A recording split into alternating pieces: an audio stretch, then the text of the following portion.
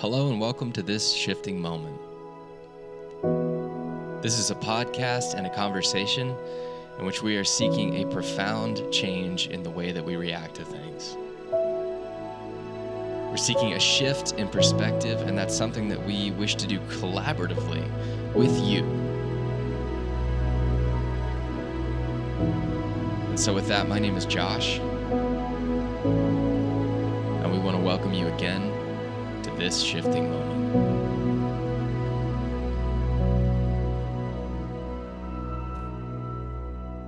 Well, I mean, I definitely have some opinions about it. Maybe it may not rub everybody the right way, and Please. that's fine. I don't really consider being open on social media as being vulnerable. I don't know that I would say that. I think that we're just, in some ways, it's kind of a needs for attention, and it's almost like an ego proposition of look at me, and there might be incidences where it's not. But I think we have to look at each situation individually. I don't think that we can blanketly say that when I'm sharing my feelings on a Facebook post that it's being vulnerable. I think we might be being honest about what's going on, but I think we have to look at vulnerability in the context of healing. Because if I'm being vulnerable as a process of healing, then it takes on a different sensibility. And then we have to also take a look at what healing is. What really is healing? Am I fixing something? Am I getting over the hump? Am I putting a Band-Aid on? Because healing is a lifetime journey. It's learning to carry our pain. It's learning to carry the difficult moments. It's learning to carry our grief and our lack of sense of self, our insufficiency, and that's a longer term goal. And so if we're just sharing something on Facebook and being open with and telling the truth about what's going on, I don't know that that's really being vulnerable. I mean, somebody might have a different opinion, and maybe there are instances where there's a vulnerability going on. But I saw a Facebook post last night on my feed, and it was a guy who has struggled with relapse many, many times, and had horrible things happen to him that most of us would look at and go, "Oh my God, this guy's still out there doing really?" And, Still standing? Still standing. Yeah. And he shared that he was in a hotel room in Hollywood, and he felt like nobody was there for him, and he didn't know what to do, and he was using. And I think he might have been clean and sober for a couple of years. I'm not real sure. But I don't consider that being vulnerable. Would that just be he's just cry for being help? It's a cry for help, and he's being open and honest about what his experience is. There's nothing wrong with it. I think it's beautiful, but being vulnerable to me is sitting in front of somebody and being honest with somebody about your pain, and letting them know that that it's hard for you to tell the truth. I find a lot of people don't want to talk about their loneliness. To me, vulnerability is something that you're willing to share that you don't want to share, that you don't want people to know. That's right. And I was talking to a client earlier today, and they were talking to me about boredom, apathy, hopelessness, and loneliness. And they didn't want to talk about it. Yeah. And I said, those are the things that we need to talk about, because those are the things that we all feel. And if you don't address them now and talk about them, they'll continue to come up. The more we own them, the more we can begin to find some commonality with our fellows. I Yeah. experience those. Nobody's immune from them. I don't care what kind of spiritual work that you do. Nobody's Mm. ever going to go without having moments of loneliness and Oh boredom yeah. and restlessness and apathy, and what's the use? And so to me, that's the vulnerability and being really honest. And I think it also it opens the door for other people to be vulnerable. When we're being vulnerable in such a way that it allows other people to open up about experiences that they might be afraid to let other people know about, that's, to me, I think that's where the real gift of vulnerability comes from, and that's where the beginning of healing can start to happen, is because we're Mm. giving our willingness to be vulnerable has a deeper meaning to it, and it Yeah. opens the door to compassion. Yeah. Well, I think it's yeah, it's raising your hand in a lot of Yeah. ways. Like it's that moment when you're in class and you're so scared to ask the question because you think it's going to be a dumb Mm-hmm. question, and someone else raises their hand and asks the same exact Mm-hmm. question, and you feel this like, oh, thank goodness Mm-hmm. someone Mm-hmm. asked it, right? Like it's unlocking the ability to be validated in those feelings, And to and create a yeah, sense of I think it's understanding.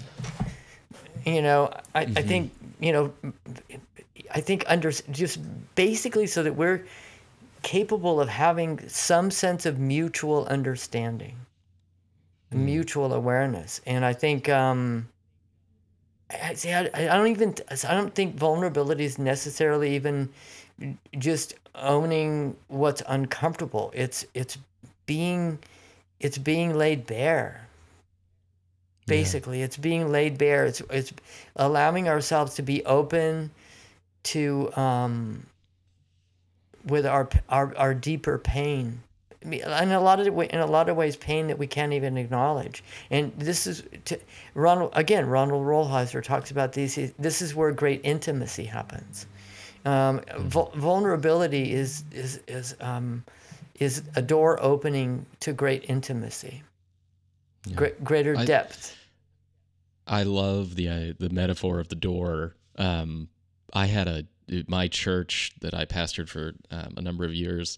We met in this sort of just very industrial neighborhood in Santa Monica, bordering on West LA, and right down the street from one of the biggest homeless shelters in all of Los Angeles, the Sam Hochel, which is like right off the 10 freeway. If you're in LA, you're driving to the beach, you'll see this big white tent off to the right, and it's kind of the only gig in town for homeless services in a space that has one of the biggest homeless populations in the country.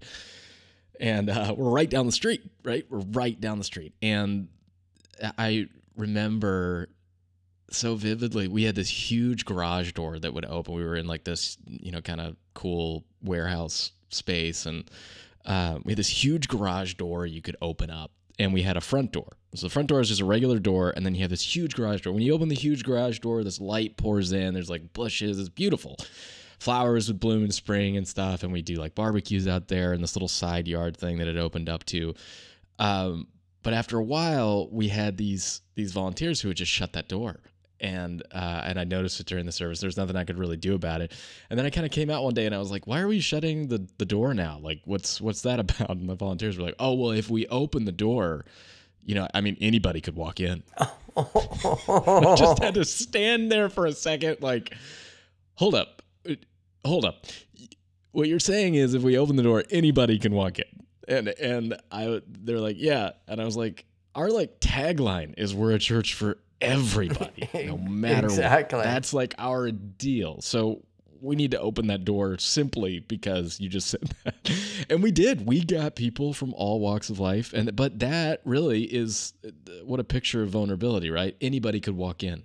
Like, what happens if, the the person finds out this part of me that I just need to put on a pretty face and be confident and all of that about? What if they actually find out that I'm broken in this way? Or what if they actually find out that I don't have it all together, right? Like that, the big fear that that I could possibly be human and that Right, someone might right. see it.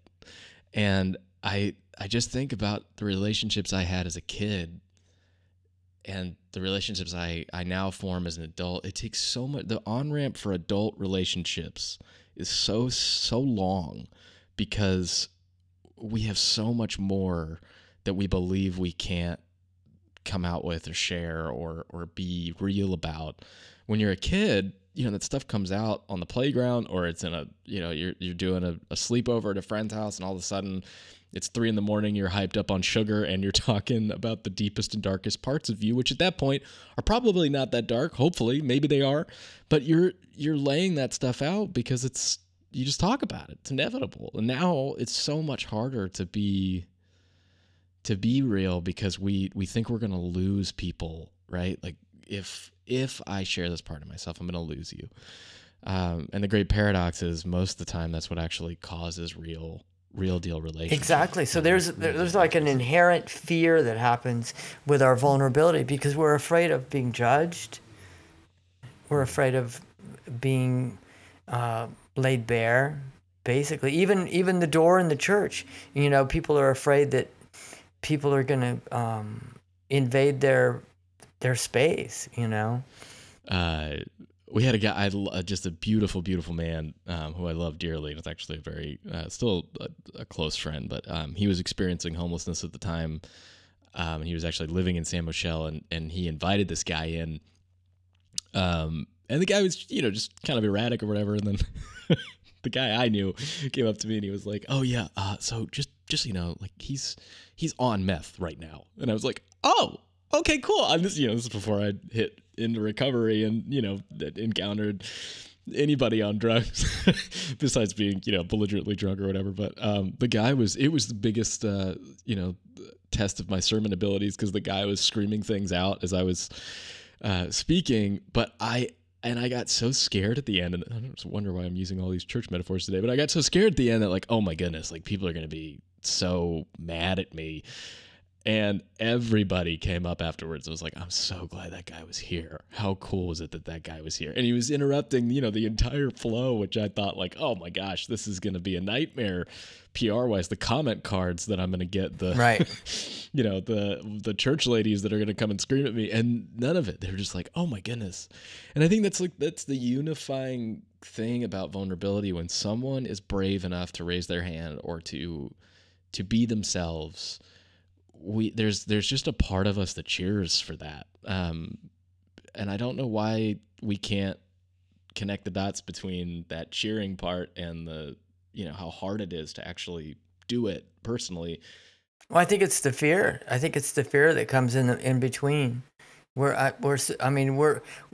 I think that happens in our Western world today. We're so afraid of judgment and even self-judgment. I think there's this inherent lack of a sense of wholeness that we carry sometimes, and so we're afraid that people might confirm that we're incomplete or inadequate in some way.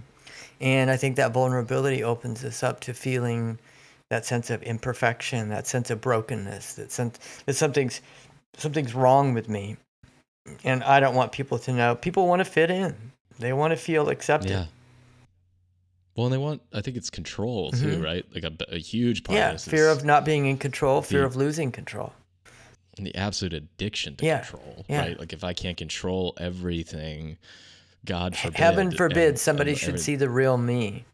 But little do we know that by showing the real me, very often we can open to deeper connection with people. Yeah. I'm reading a lot of Henry Nouwen right now, as I've told you, and we've had discussions about, and just amazing, amazing stuff. And I'm reading The Life of the Beloved right now, which is kind of his, I guess, magnum opus or whatever. It's like the thing that people go for, and it's amazing. I've grown up around this idea and stuff, but it really took the simple language that he puts it in to just kind of say, like, I think at the core of all of us, the avoidance of true vulnerability, which was what we're talking about, which is really kind of laying bare the stuff, like you said, like just laying it all out there. it comes from the lack of understanding that, like, deep down, what we're really scared of is the knowledge that for some reason, like, we're not loved. Like, Right. for some reason that my love, the love that people have for me, the love that God has for me, the love the universe has for me, whatever you want to call that, is somehow conditional upon how I perform in the world and how I look. Exactly. So I'm not lovable. So, we want to make sure that we're lovable. It's conditional love, right? Yeah. And we're taught that in, unfortunate ways from childhood on, which could be in school, it could be in your home, it could be anywhere, that love is somehow conditional upon the grades you get, the way you perform, the money in your bank account, your job title. I'm loved only because of these things. And if I lose these things, I lose all ability to be loved in the world. And I think true vulnerability is testing that line of going, like, I'm willing to risk my fears of not being loved by putting this out there, which we always sort of find. You may lose the attention of some people. You won't lose love. Like, if the people you're going to lose attention from are not the people who are actually loving you in the first place. Those are the people that are giving you their conditional attention based upon some service you provide for them, right? Which may just be a performance thing in your own head. But when you're vulnerable and it's scary, it's probably scary because you may lose attention. Like, you may lose some of those people that are just there for the show. And to that I say, good riddance. I think in a way it comes back to the values. If I know who I am in certain situations and circumstance, if I have a sense of myself that has something that's genuine in a certain way, I'm probably going to be a little bit more likely to be honest and open and vulnerable, because it doesn't pull into question my sense of myself, my own personal value. I know who I am. I think people who know who they are might be a little bit more likely to kind of lay themselves bare, because it doesn't change the inherent who I am. Well, those are the people that truly know that their meaning and purpose is tied to living out that truth unconditionally, like we talked Henry about. Henry Newman is a perfect example of that. If you look at his writings, and he laid himself completely open. He talked about his pain. He talked about his struggles. He talked about his self-doubt. He talked about his inadequacy and feeling not enough, and feeling like he didn't have, enough to offer, that he wasn't a good human being. And he laid it open and bare. And it's one of the reasons that I think his work has had longevity, and I think it resonates with all areas of, it's funny. One of my clients who's a Buddhist author, he quotes a lot of Henry Newman, and it's really powerful. His work, his writing has crossed all spiritual avenues and appeals to a lot of people. And I think a lot of it is because of his willingness to be vulnerable and open. And I think he's given other people permission to do the same thing. I think you find that in some of the great singer-songwriters and some of the great poets. I think you find a lot of people who are really willing to tap into that sensibility. I think a great actor would have to have access to that too. We have to kind of pull back the layers, the masks, and get in touch with some of the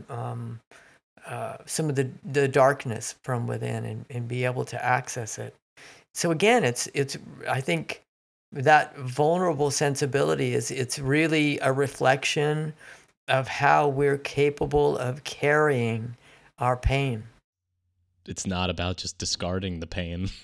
No, it isn't about getting rid of it. And I think that's where that line of like faux vulnerability and real vulnerability exists, is for those that are truly being vulnerable. The need is that we need some sort of, way to carry that pain, and we're looking for how do I carry it rather than how do I get rid of it. And faux vulnerability speaks to like, I'm going to put this out there so I don't have to deal with it, but I want attention. I want to hear people, hear me roar, that kind of thing.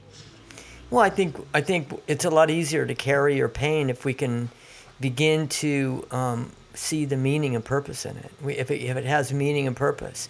I mean, a great singer-songwriter will carry that pain because they know they'll be able to translate it into a meaningful lyric. A great author like Henry would be able to carry that pain. Doesn't mean it's any less painful. It means that we understand that I'm carrying it for the express purpose of helping other people access and be open to their difficulties and challenges. Yeah, and it opens the door to compassion. What a wonderful way for all of us to try and live our lives, right? It's not just for the singer-songwriters or the authors or poets. I mean, we can all live that where it's like, oh, you know what? Instead of this being just this devastating, awful thing, I'm going to choose to carry it so that I can use it later. Exactly. Yeah. Like a parent talking to their child, and being open about, wow, I understand the pain that you're dealing with. This is what I had to do when I was a child. Or, open to a new lover or a partner about some of the experiences they've had that were really uncomfortable that they might be afraid to share. But it pulls people in. People connect through those moments. Well, I think it's in that ability to be brave enough to, say I'm going to use this and use it, which is sometimes the most painful thing that we got to admit. Like, I've been through that too, which isn't it. When my life hit the ground, I was shocked to find out how many people had dealt with the same thing. Like, they came out of the woodwork. It was and people that I had known for years and had never shared it. I almost thought, like, what a tragedy that I didn't know this before, or that this is something that we have to, like, sort of lurk around in the shadows to talk about. It's because it's healing when we get it out there, when we actually. And it allows us to begin to poke holes in this perfectionist ideology, this perfectionist thinking, that people will only love me if I'm perfect, but the fact of the matter is that's not the truth. When we pretend that things are easy for us and they're not difficult for us, it's not really true. We're being ingenuine. Yeah. And yeah, that perfectionism is the death of all joy. If you really look at, I am a terrifying perfectionist, and for so long that just kept me grounded. Like, not grounded in a good way, like grounded as in, like, you're going to your room and you're not leaving. Like, it just, the fear of not being perfect, not having it look the certain way. It wasn't even, maybe it was like looked a certain way, but I think the biggest thing that I struggled with was anything I put out in the world needs to be perfect. So any work I do needs to be perfect. I mean, mine was very deeply seated. I used to just not hand in homework assignments if they weren't perfect. I'd do the whole thing, wouldn't hand in this is like fourth grade or whatever, but I would keep them in a backpack or keep them in my desk, and I wouldn't hand in the assignment. And the teacher would go, where's your homework? And I'd go, oh, I didn't do it. Like, because I didn't think it was going to be. It was that until one day, this is the most awful childhood story I have. One day, this teacher's name was Miss Dew. She was a nun and a police officer before she was a teacher. She was a hard-ass teacher, and she would do these things called earthquakes if your desk was messy. So my desk was always messy because I may have been a perfectionist on the outside, but everything inside is messy. And she took the desks, if they were messy, and would shake them out in the center of the classroom when you were at recess, and you'd come back in and there had been an earthquake and your stuff was all over the ground. And this happened to me once, like halfway through the year, and all of those homework assignments were on the ground, done, completed. And like the whole class was there to see. And they did a conference with my parents, everything. And then it just, never admitted to the fact that it was because I guess at that age you really don't know, but deep down it was. That's kind of shaming, right? Oh man, I think there's a lot. There's a lot in that. I once had a conversation with a guy who was he's an author, and he wrote a book called Feck Perfection. It's one of my favorite books. And I got a chance to talk to him once, and I actually gave him that story. And I was like, have you ever seen anybody like who struggle with perfectionism that deeply? And he just looked at me and he was like, yeah, you're not special. It was deeply healing for me to go, oh, okay, no, I'm not. It's funny. When I first got sober, I was playing in a rock and roll band, and I knew I had to change something up, that I was not going to be able to do the same things I'd always done. And I loved playing music. It was everything to me. And so I really knew that I couldn't stay sober and not play music. It was really opened my heart. And so I worked really hard at learning to play guitar and learning to sing. And I remember I convinced myself that I needed to start writing my own songs. And I was around all kinds of great singer-songwriters who'd gotten awarded, and some of the greats. And I was so afraid to write a song that it would be horrible, and that I wouldn't want to show anybody. And so I remember one of the ways for me to work through that was I gave myself permission to write the biggest piece of crap that I could possibly write. And I remember telling my brother about it. I said, you know what? I'm going to let my songs be horrible. I'm just going to let them be terrible. But it's not going to stop me from writing them. And I tell you, I look back on those songs, and it really gave me a sense of freedom. And I think in a way it was my being vulnerable to some of the fear that I had around writing and comparing myself to other people. And it was so freeing for me. And I do this sometimes with my clients is, let it be horrible. Let it be terrible. Give it permission to be the biggest piece of crap ever. And I did that for several years and wrote a lot of songs. And then I eventually started feeling really good about what I was writing. It kind of changed my perspective, but I had to open the door and feel that freedom of not letting the judgment of other people stop me from doing things that were really important to me. Yeah. I think that the biggest thing in all sort of creative endeavors, and this isn't just for creatives, this is for anything that you do, you are creative in. Like if you were working in finance, you are deeply creative, and you're creative in ways that I will never understand. But if you're cleaning your bedroom, you're deeply being creative. Yeah, especially depending on the bedroom. But if you listen to, the great songwriters, or especially in music, because this is what I grew up in too, and I used to listen to Paul McCartney talk about how he got started writing songs, and it was all imitation. Like all they were trying to do was be these old blues players, and they do their best imitation. And what he would say is like the imitation would suck, and they went through years of it just being like awful, and then they sort of turned the corner, and all of a sudden that imitation became their own voice. Like know what they were doing, and I think that's the same for everyone and everything. Just copy it to the best of your ability. Don't worry about how crappy it is, and then one day you'll look at it and go, "Oh wow, I really I did that pretty well." And I think that does start to poke holes into some of the fear of us, being judged, and that's the vulnerable piece. Is that we're allowing the judgment. Yeah. And I think that holds us back too from so much peace and so much serenity and so much just like ground, like just satisfaction in life, because when you're living your life afraid that you're going to be judged, or afraid that someone's going to, take away what's yours, you're living like half a life. You're living at like 50% capacity because you're constantly afraid that the other shoe is going to drop. And that's no way to live day by day. Like it just, it keeps us stuck. It keeps us from honoring some of the energy, the tapped in energy that we might, it stifles our creativity. It stifles our willingness to make choices. And it also affects interpersonal relationships. because we're afraid to be honest about what we're feeling. We're afraid to be honest about not feeling like we're adequate. Oh, and what a painful thing to see. I listen to a lot of podcasts, and one of my favorite podcasts, just 2 weeks ago, one of my favorite singer-songwriters was on my favorite podcast, and I got to hear them both talk.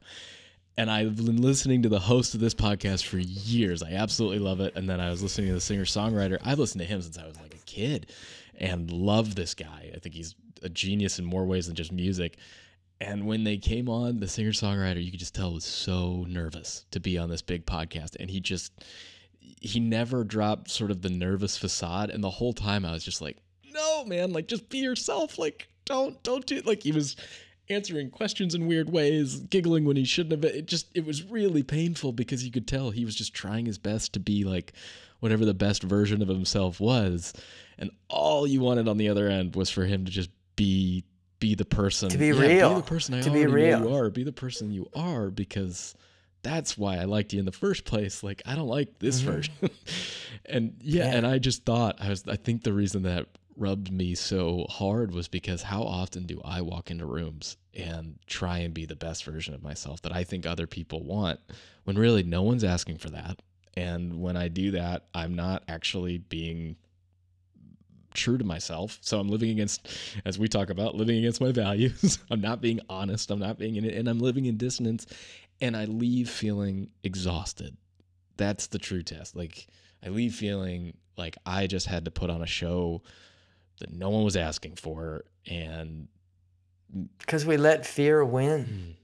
And it's hard. I'm not saying it's easy. It's difficult for people because a lot of times we do recognize areas in which we could probably do better, but I think that's important too. I was, talking to a client today who was really struggling with, at a treatment center, he was really struggling with the administration today. And they got into a bit of a match, a discussion. And I encouraged him. I said, you and I are doing values work. We're doing spiritual work. And I said, what would you think about taking a look at your values and seeing the discussion you had with this administration person through the lens of your values? And I said, do you feel like, how do you feel like that looks? He said, not really very good. And I said, so why don't you, what would you think about going back and owning up to that with the person that you had the discussion? He said, well, I don't disagree with anything that I said. And I said, we're not talking about whether you disagree with anything you said. I said, did you raise your voice? Did you yell at him? He said, yeah. And I said, is that who you want to be? Did that feel right for you? He said, no. He said, so own that. That's the part you get to own. And you get to be vulnerable and say, you know what? I raised my voice. I was angrier than I probably should have been, given the situation. And I want to let you know that I'm working on that. And he looked at me and he goes, I can do that? I said, yeah. And that's you being truthful. It's the truth, right? He said, yeah, it's the truth. And I said, so why would you not go tell him the truth? And then he had every reason in the world why he wouldn't want to do that. He said, well, what if he gets into an argument with me? That's not why you're there. You're there to clean up your side of the street. You're there to own what you're working on. Let him know that you're working on stuff. It was a really powerful moment for him. And he looked at me and I could see his eyes welling up with tears. And I said, this situation was giving you an opportunity to grow. And transformation is painful. Transformation is painful.